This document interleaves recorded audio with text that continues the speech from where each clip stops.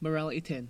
So we've looked at the causes of crime and what leads people to commit crime. So now they've been arrested, what we need to think of is, well, what is the purpose of punishing them? Why do we punish them? There are four main purposes of punishment: protection, deterrence, retribution, and reformation. The first one we'll consider is protection. We punish people to protect society. We lock people up in prison to protect society from them.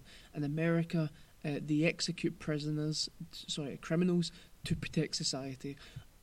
A dead serial killer can't kill any more people. A dead murderer can't kill any more people.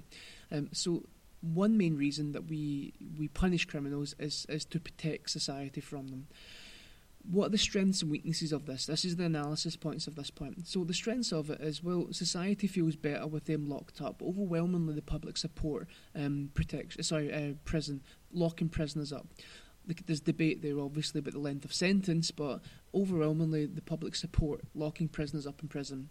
The victim's family feel safer, they feel protected, knowing that whoever's offended them or whoever's committed a crime against them is behind bars and they can't harm them anymore.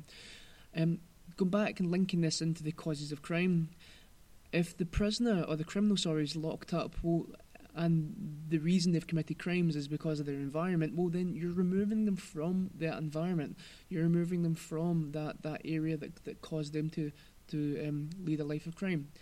The weaknesses of it is, well, if we're looking at prison again for this, well, people can still get a hold of drugs, etc., and alcohol in prison.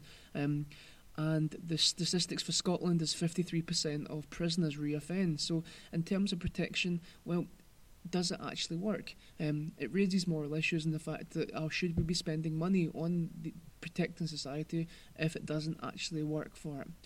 The other reason is obviously, do we have a right as a society to remove someone from society and lock them in prison? Are we affecting that prisoner, that criminal's human rights? A lot of people say yes, they violated the law, therefore the rights have been removed.